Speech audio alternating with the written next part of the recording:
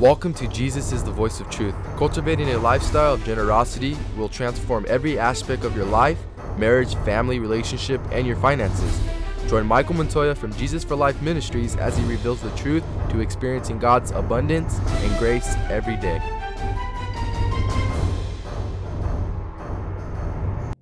Welcome to Jesus is the Voice of Truth. Today we have a really good one. It's called Key Figures During the Tribulation Period. Turn your Bibles to Revelation chapter 12 and 15. We'll be talking about those. So let's start with chapter 12, verse 1. A great sign appeared in heaven. A woman clothed with sun, with the moon under her feet, and a crown of 12 stars on her head. She was pregnant and cried out in pain as she was about to give birth. The woman is Israel. The sun, moon, and the stars depict the glory dominion which will be promised to her in the coming kingdom, just as they pictured Joseph's ultimate role over his father, mother, and his brothers in Genesis chapter 37, verses 9 and 11. Let's read it. Then he had another dream, and he told it to his brothers.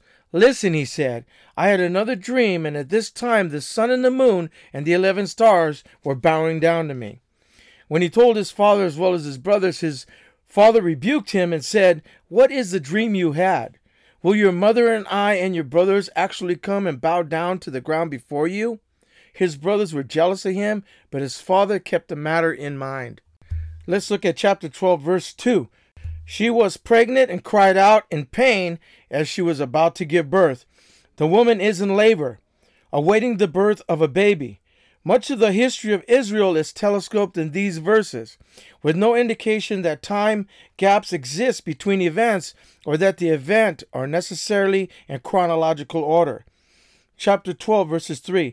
Then another sign appeared in heaven, an enormous red dragon and 7 heads and 10 horns and 7 crowns on its head.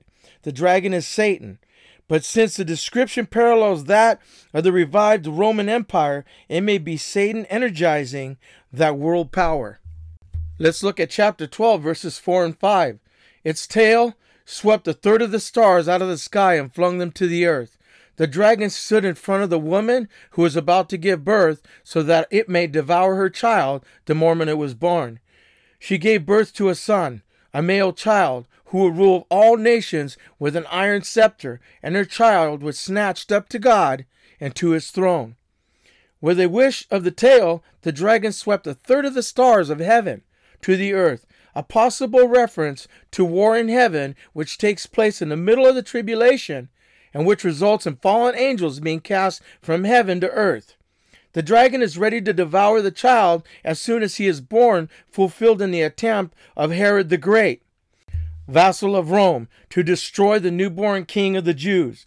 The male child is clearly Jesus, destined to rule all nations with a rod of iron. The record here jumps from his birth to his ascension. The present church age is passed over between verses 5 and 6. Let's look at chapter 12, verses 6. The woman fled into the wilderness to a place prepared for her by God, where she might be taken care of for 1,260 days. In the middle of the tribulation period, a portion of the nation of Israel flees to a secret place of refuge in the wilderness. Some think it's Petra. These people will remain in hiding for 3.5 years. Let's look at chapter 12, verses 7. Then war broke out in heaven. Michael and angels fought against the dragon, and the dragon and his angels fought back. It says war breaks out in heaven with Michael and his angels on one side and the dragon and his angels on the other side. This is in the middle of the tribulation. Michael the archangel is associated with the affairs of the nation of Israel. Look at Daniel 12:1 on that. Daniel 12:1 says, At that time Michael, the great prince who protects your people, will arise. There will be a time of distress such as has not been from the beginning of the nations until then. But at the time your people, everyone whose name is found written in the book, will be delivered. Let's look at Revelations 12, verses 8 and 9. But he was not strong enough, and they lost their place in heaven. The great dragon was hurled down, that ancient serpent called the devil or Satan, who led the whole world astray. He was hurled to the earth, and his angels with him. The dragon is so thoroughly defeated that he loses any right of access to heaven. He and his minions are cast down to the earth. This is not his final fate, Because in chapter 20, verses 1 and 3, it says, "And I saw an angel coming down out of heaven, having the key to the abyss, and holding in his hand a great chain. He seized the dragon, that ancient serpent, who is the devil or Satan, and bound him for 1,000 years. He threw him into the abyss and locked and sealed it over to keep him from deceiving the nations any more until 1,000 years had ended. After that, he must be set free for a short time." Notice John's description of him. The great dragon, that serpent of old, the devil, Satan, the one who deceives the whole world. Let's look at chapter 12, verses 10. "Then I heard a loud voice in heaven say, 'Now have come the salvation and the power and the kingdom of our God and the authority of his Messiah. For the accuser of our brothers and sisters, who accuses them before our God day and night, has been hurled down.' The eviction of the dragon is followed by a loud cry in heaven that God triumphs and the day of his people conquests have come. This anticipates the millennium kingdom. In the meantime, it is a glorious event that the accuser of our brethren has been cast down." Let's look at chapter 12, verses 11. "They triumph over him by the blood of the Lamb and by the word of their testimony. They did not love their lives so much as to shrink from death." The announcement continues. Prosecuted Jewish believers overcome the evil one by the blood of the Lamb and by the word of their testimony. Their victory was based on the death of Jesus Christ and their testimony to the value of that death. In faithfulness to him, they seal their testimony with his blood. Revelations 12, verses 12 and 13. "Therefore rejoice, you heavens, and you who dwell in them. But woe to the earth and the sea, because the devil has gone down to you. He is filled with fury, because he knows that his time is short. When the dragon saw that he had been hurled to the earth, he pursued the woman who had given birth to the male child. The heavens can rejoice over the dragon's departure, but it is bad news for the earth and the sea. The devil knows that his time is short, and he is determined to pour out his wrath as widely as possible. The dragon's spleen is vented especially against Israel, the nation from which the Messiah came. Chapter 12, verses 14. "The woman was given the 2 wings of a great eagle, that she might fly to the place prepared for her in the wilderness, where she would be taken care of for a time, time and a half, and a time out of the serpent's reach." The faithful Jewish remnant is given 2 wings of a great eagle, enabling it to escape quickly to the wilderness and hide out. Some have conjectured that these wings speak of a great air force. There the remnant is cared for and protected from the serpent's attack for 3.5 years, a time, times, and a half time. Revelations 12, verses 15 to 16. "Then from his mouth the serpent spewed water like a river to overtake the woman and sweep her away with the torrent. But the earth helped the woman by opening its mouth and swallowing the river that the dragon had spewed out of its mouth. In an effort to foil Israel's escape, the serpent causes a great flood to follow the people, but an earthquake swallowed the water, and the devil is outwitted." Let's look at chapter 12, verses 17.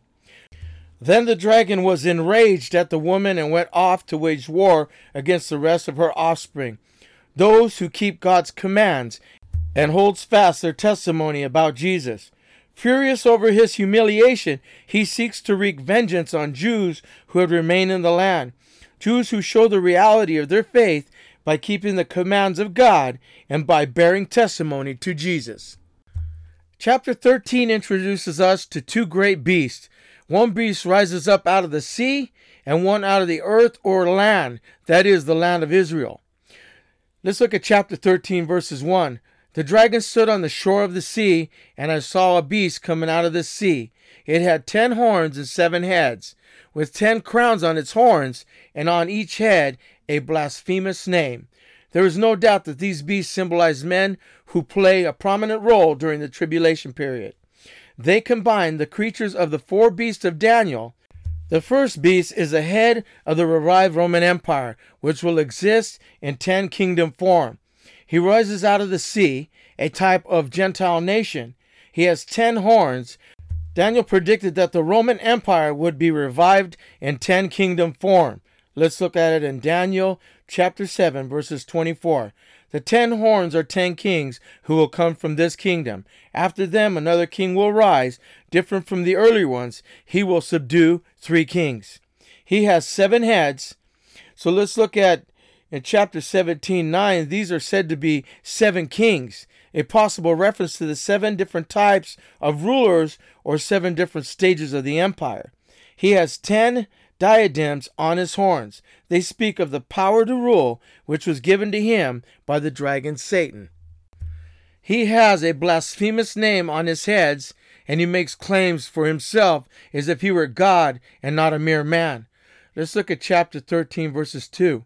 The beast I saw resembled a leopard, but his feet like those of a bear and mouth like a lion. The dragon gave the beast his power and his throne and his great authority. The beast is like a leopard, his feet like bears, and his mouth like lions. In Daniel 7, the leopard symbolizes Greece. The bear is a type of Medo-Persia, and the lion represents Babylon. The revived Roman Empire thus resembles its predecessors in that it is swift to conquer like a leopard, powerful as a bear, and greedy as a lion. In short, it combines all the evil features of the preceding world empires. The empire and its rulers receive supernatural strength from Satan. Let's look at chapter 13, verses 3. One of the heads of the beast seemed to have had a fatal wound, but the fatal wound had been healed. The whole world was filled with wonder and followed the beast. The beast had a mortal wound in one of its heads.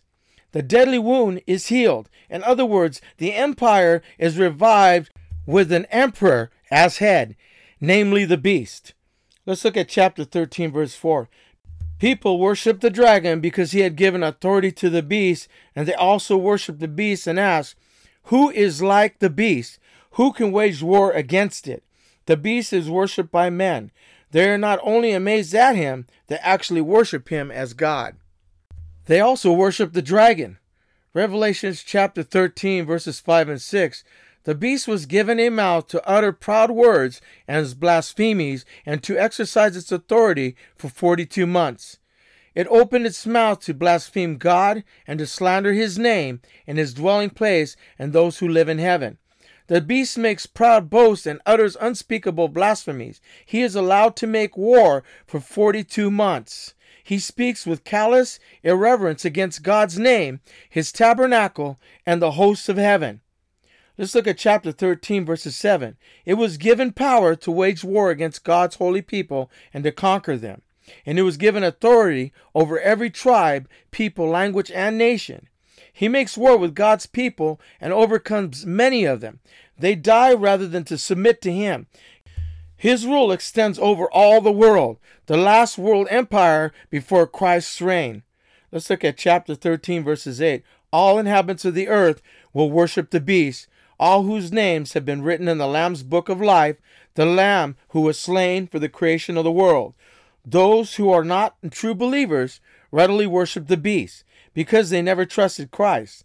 Their names were never written in the book of life of the Lamb. And because their names are not found among those of the redeemed, they are given over to error. They would not believe the truth. Now they believe a lie. Chapter 13, verses 9. Whoever has ear, let him hear. This shows a warning to everyone to accept the light of God's word when it is available. The consequences of rejecting light is to have light denied. Let's look at chapter 13:10. If anyone is to go into captivity they will go. If anyone is to be killed with the sword they shall be killed. This calls for patience, endurance, and faithfulness on the part of God's people. True believers are assured that their prosecutors shall go into captivity and be killed with the sword. This enables the saints to wait in patience and faith. Chapter 13:11 says, Then I saw a second beast coming out of the earth. It had 2 horns like a lamb, but it spoke like a dragon. The second beast is another prominent figure of the tribulation period. He works in close cooperation with the first beast, even organizing an international campaign for the worship of the first beast and of a huge idol representing the Roman Empire. The second beast comes up out of the earth or the land. If the land of Israel is in view, then this leader is almost surely a Jew. He is a false prophet. He has two horns like a lamb, giving the appearance of gentleness and harmlessness, but also suggesting that he impersonates the Lamb of God. He speaks like a dragon, indicates that he is directly inspired and empowered by Satan. Let's look at Revelations 13, 12, and 14. It exercised all authority of the first beast on its behalf and made the earth and its inhabitants worship the first beast, whose fatal wound had been healed. And it performed great signs, even causing fire to come down from heaven to the earth in full view of the people. Because of the signs, it was given power to perform on behalf of the first beast. It deceived the inhabitants of the earth. It ordered them to set up an image in the honor of the beast who was wounded by the sword and yet lived. He exercises all the authority of the first beast, meaning that the Roman Empire gives him unlimited authority to act on his behalf. He has supernatural power, even causing fire to fall from heaven. The purpose of this miracle, of course, is to deceive the people into worshiping a man as God. Let's look at chapter 13, verses 15. The second beast was given power to give breath to the image of the first beast, so that the image could speak and cause all who refused to worship the image to be killed. He gives animation to the great image, the abomination of desolation, so that it can actually speak. The penalty for refusing to worship is death. Let's look at chapter 13, verses 16. It also forced all people, great and small, rich and poor, free and slave, to receive a mark on their right hands or on their foreheads. The second beast insists that people indicate their allegiance to the Roman Empire by wearing the mark of the beast on their right hand or on their foreheads. In addition to this mark, the beast has a name and a mystical number. Let's look at chapter 13, verses 17. So that they could not buy or sell unless they had the mark, which is the name of the beast or the number of its name. Unless a person takes a mark, name, or number of the beast, he will not be able to buy or sell. It is an effort to force men and women by economic means to forsake Christ for idolatry. This will be a severe test, but true believers will prefer death to renouncing their Savior. Let's look at chapter 13, verses 18. This calls for wisdom. Let the person who has insight calculate the number of the beast, for it is the number of a man. That number is 666. The number of the beast is 666. 6 is the number of man. The fact is that 1 less than 7 may suggest that man has fallen short of the glory of the perfection of God. The 3 sixes are a trinity of evil. One of the biggest questions rise in connection with chapter 13 is whether the first or the second beast is the Antichrist. Basically, the argument of the first, being the Antichrist, is that he insists on being worshipped as God. Those who hold the second beast is the Antichrist point out that no Jew would ever accept a Gentile as Messiah, and that since the second beast is a Jew, he must therefore be the false Messiah. Chapter 14, verses 1.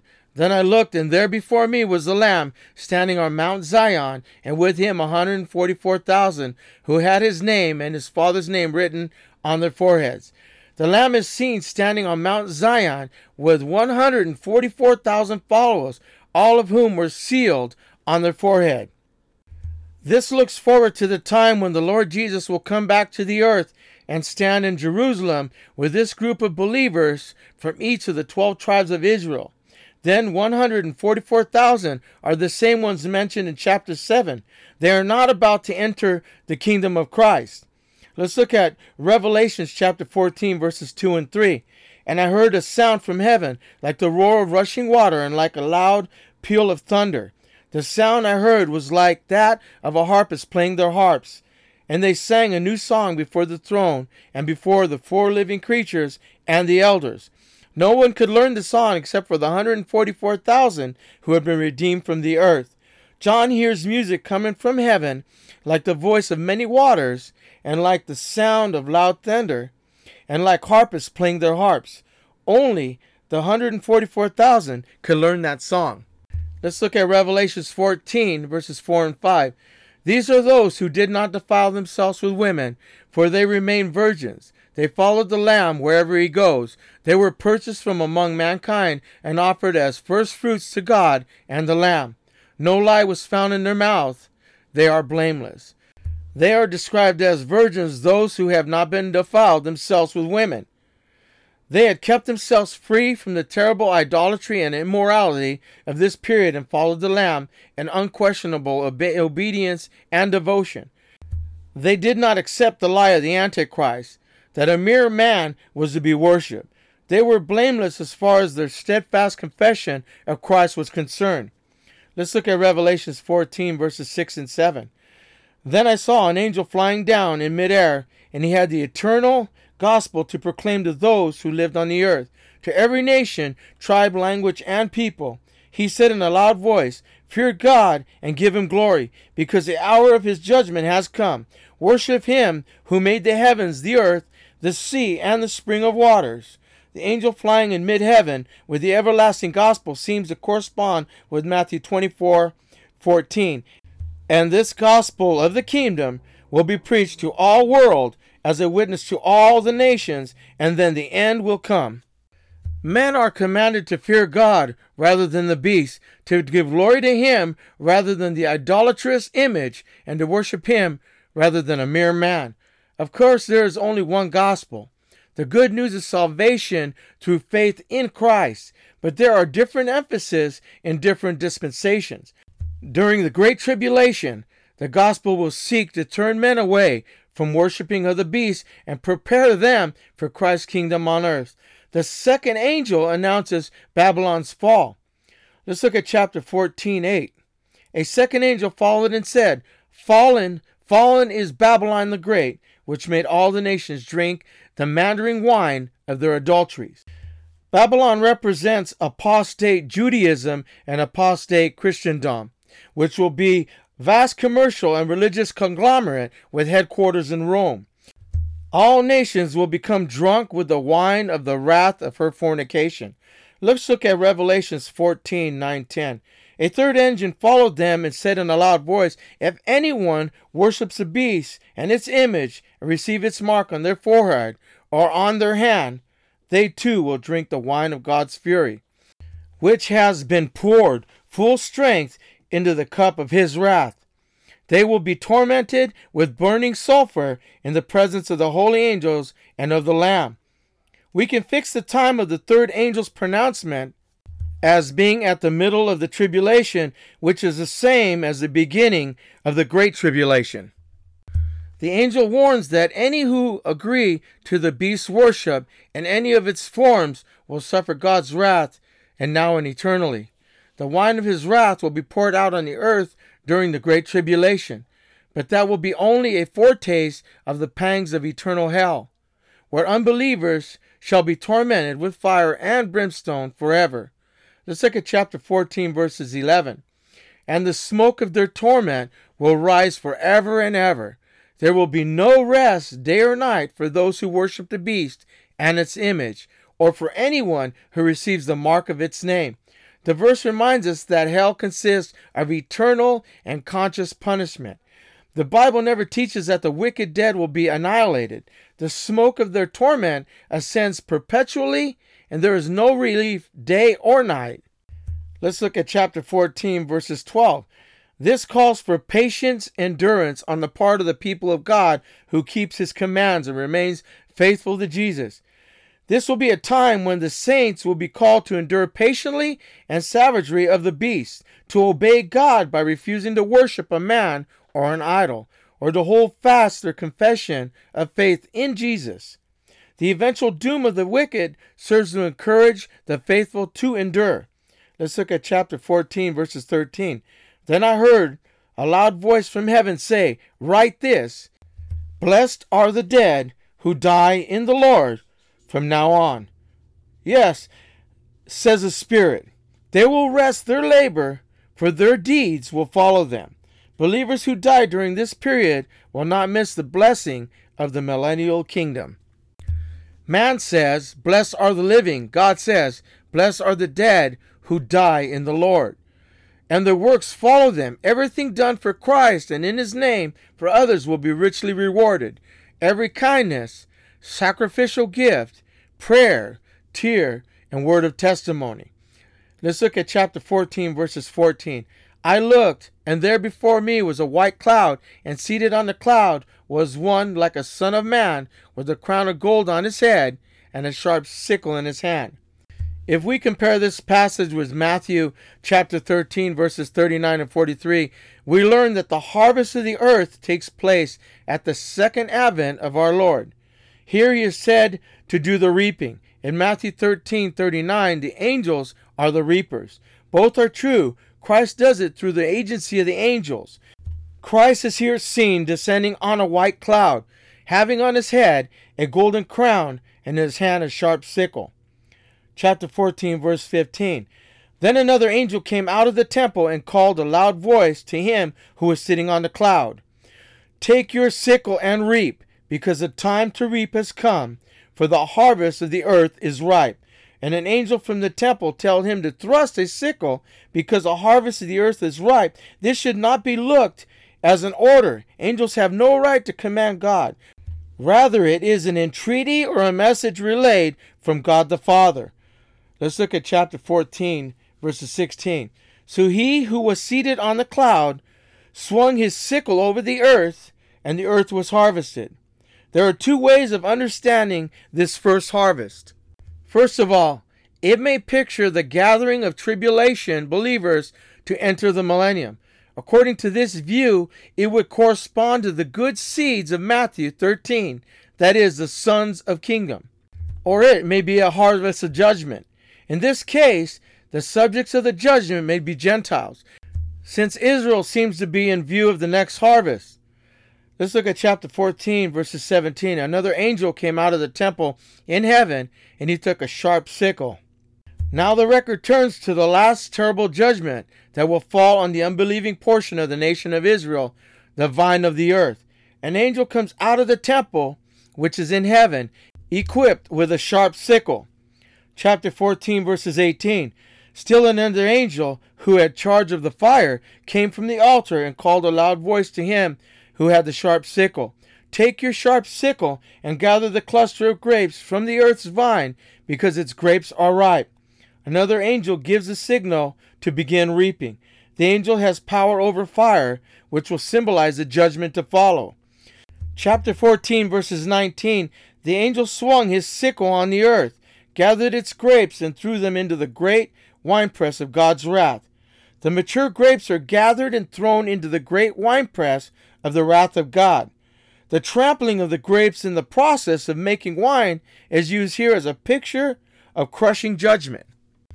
Chapter 14, verses 2. They were trampled into the winepress out the city, and the blood flowed out of the press, rising as high as the horses' bridles, for a distance of 1,600 stadia. This vintage takes place outside the city of Jerusalem, perhaps in the valley of Jehoshaphat. The carnage will be so great that this blood will flow into the streams 180 miles long, as deep as the horses' bridles. This would reach from Jerusalem to the south of Edom. Let's look at chapter 15, verse 1. I saw in heaven another great and marvelous sign. 7 angels with the 7 last plagues last, because with them God's wrath is completed. Another sign in heaven involves 7 angels having the 7 plagues, which, when loosed, mark the completion of God's wrath. For this we know that we are now towards the end of the tribulation. Chapter 15, verses 2. And I saw what looked like a sea of glass glowing with fire, and standing behind the sea, those who had been victorious over the beast and its image, and over the number of its name. They held harps given them by God. John sees a great company of people in heaven standing on a glass of mingled with fire. He recognizes them as those who refused to worship the beast or his image. Doubtless, they were martyrs as a result. Let's look at Revelation chapter 15, verses 3 and 4. And sung the song of God's servant Moses and the Lamb. Great and marvelous are your deeds, Lord God Almighty. Just and true are your ways, King of the nations. Who will not fear you, Lord, and bring glory to your name. For you alone are holy. All nations will come and worship before you, for your righteous acts have been revealed. But now they are in heaven, singing the song of Moses and the song of the Lamb, composed almost entirely of quotations from the Old Testament. They testify to the righteousness of God's judgment in anticipation of what He is about to do to the murderers on earth. They praise God Almighty for His works and ways. In the context, this means His acts of judgment, though it may be implied to all His works and of ways. Of course, King of the Saints should read King of the Nations.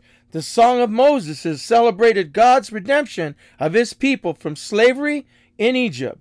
The Song of the Lamb celebrates the final deliverance from Satan and all his foes of spiritual life.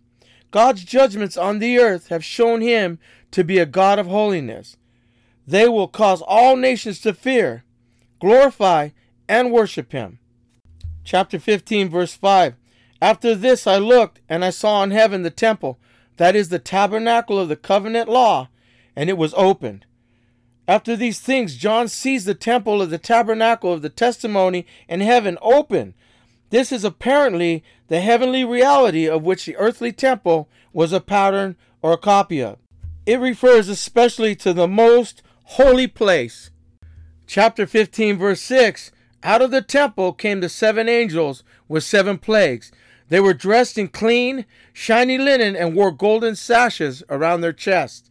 7 angels emerged, clothed in pure, bright linen and having their chests girded with golden bands. This means that they were equipped to execute righteous judgment by which God will be glorified.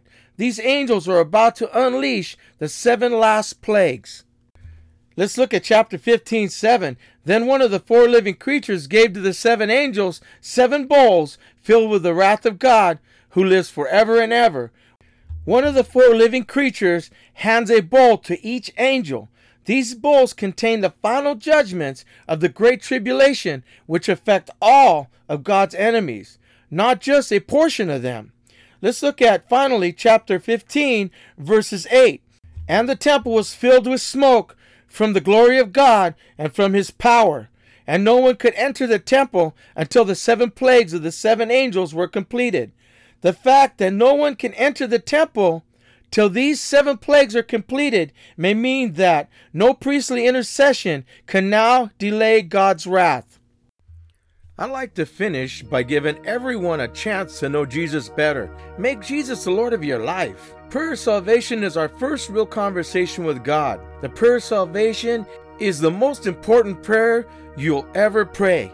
When you're ready to become a Christian, you're ready to have our first real conversation with God. And these are the components. We acknowledge that Jesus Christ is God and that He came to the earth as a man in order to live the sinful life that we could not live. That He died in our place so that we would not have to pay the penalty we deserve. We confess our past life of sin, living for ourselves and not obeying God. We admit that we are ready to trust Jesus Christ as our Savior and our Lord. We ask Jesus to come into our heart, take up residence there, and begin living through us. It begins with faith in God. When we pray the prayer of salvation, we're letting God know we believe that His word is true.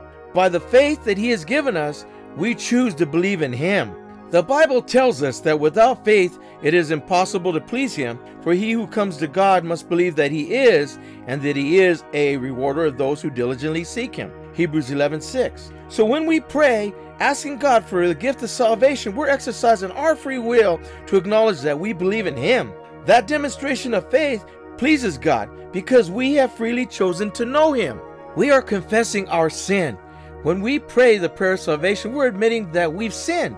As the Bible says of everyone, saved through Christ alone, for all have sinned and fell short of the glory of God. That's Romans 3:23. To sin is simply falling short of the mark, as an arrow that does not quite hit the bullseye.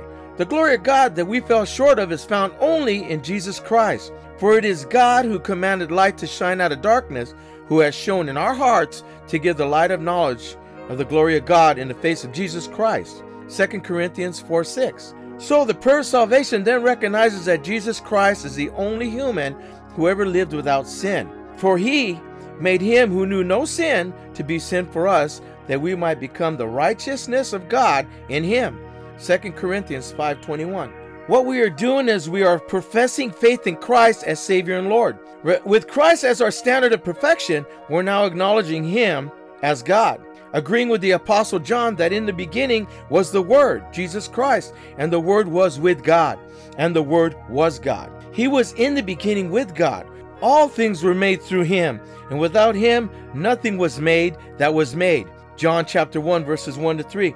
Because God could only accept a sinless sacrifice, because he knew that we could not possibly accomplish that, he sent his Son to die for us and pay the eternal price. For God so loved the world that he gave his only begotten Son, that whoever believes in him should not perish but have everlasting life. That's John 3:16. Listen, if you want to say it today and mean it with your heart, don't wait a moment longer to start your new life with Jesus Christ.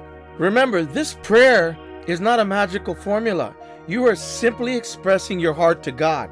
And if you'd like to do that, pray this prayer with me. Father, I know that I have broken your laws and my sins have separated me from you. I am truly sorry, and I now want to turn away from my past sinful life towards you. Please forgive me and help me avoid sinning again. I believe that your Son, Jesus Christ, died for my sins, was resurrected from the dead, is alive, and hears my prayers today. I invite Jesus to become the Lord of my life, to rule and reign in my heart from this day forward. Please send your Holy Spirit to help me obey you and to do your will for the rest of my life. In Jesus' name I pray, amen. So now you prayed this and you're probably thinking, I prayed it, now what happens? If you prayed this prayer of salvation with true conviction in your heart, you are now a follower of Jesus Christ. This is a fact. Whether or not you feel any different, you are. Some religious systems may lead you to believe that you might feel something like a warm glow, a tingling, or some mystical experience. In fact, you might and you might not. If you have prayed the prayer of salvation and you meant it, you are now a follower of Jesus Christ. The Bible tells us that your eternal salvation is secure. That if you confess with your mouth the Lord Jesus and you believe in your heart that God raised him from the dead, you will be saved. That's Romans 10:9. So welcome to the family of God. We encourage you to find a local Bible-based church where you can fellowship with other believers and grow in the knowledge of God through his word, the Bible. This ministry is listener supported. If you feel that you have benefited from this message from God, please consider helping to support this ministry and give a gift of any amount so we can continue to spread the word of God through the power of the Holy Spirit on this platform. Go to JesusIsTheVoiceOfTruth.com, and may the Lord richly bless you, your family, and friends. Until next time, God bless, and remember, Jesus is the voice of truth. I hope you enjoyed today's program. If you have any prayer requests or questions about Jesus is the Voice of Truth, we encourage you to email us at voiceoftruth411@gmail.com or visit our website at jesusisthevoiceoftruth.com. Thank you for joining us today, and we look forward to being with you next time. Have a blessed day.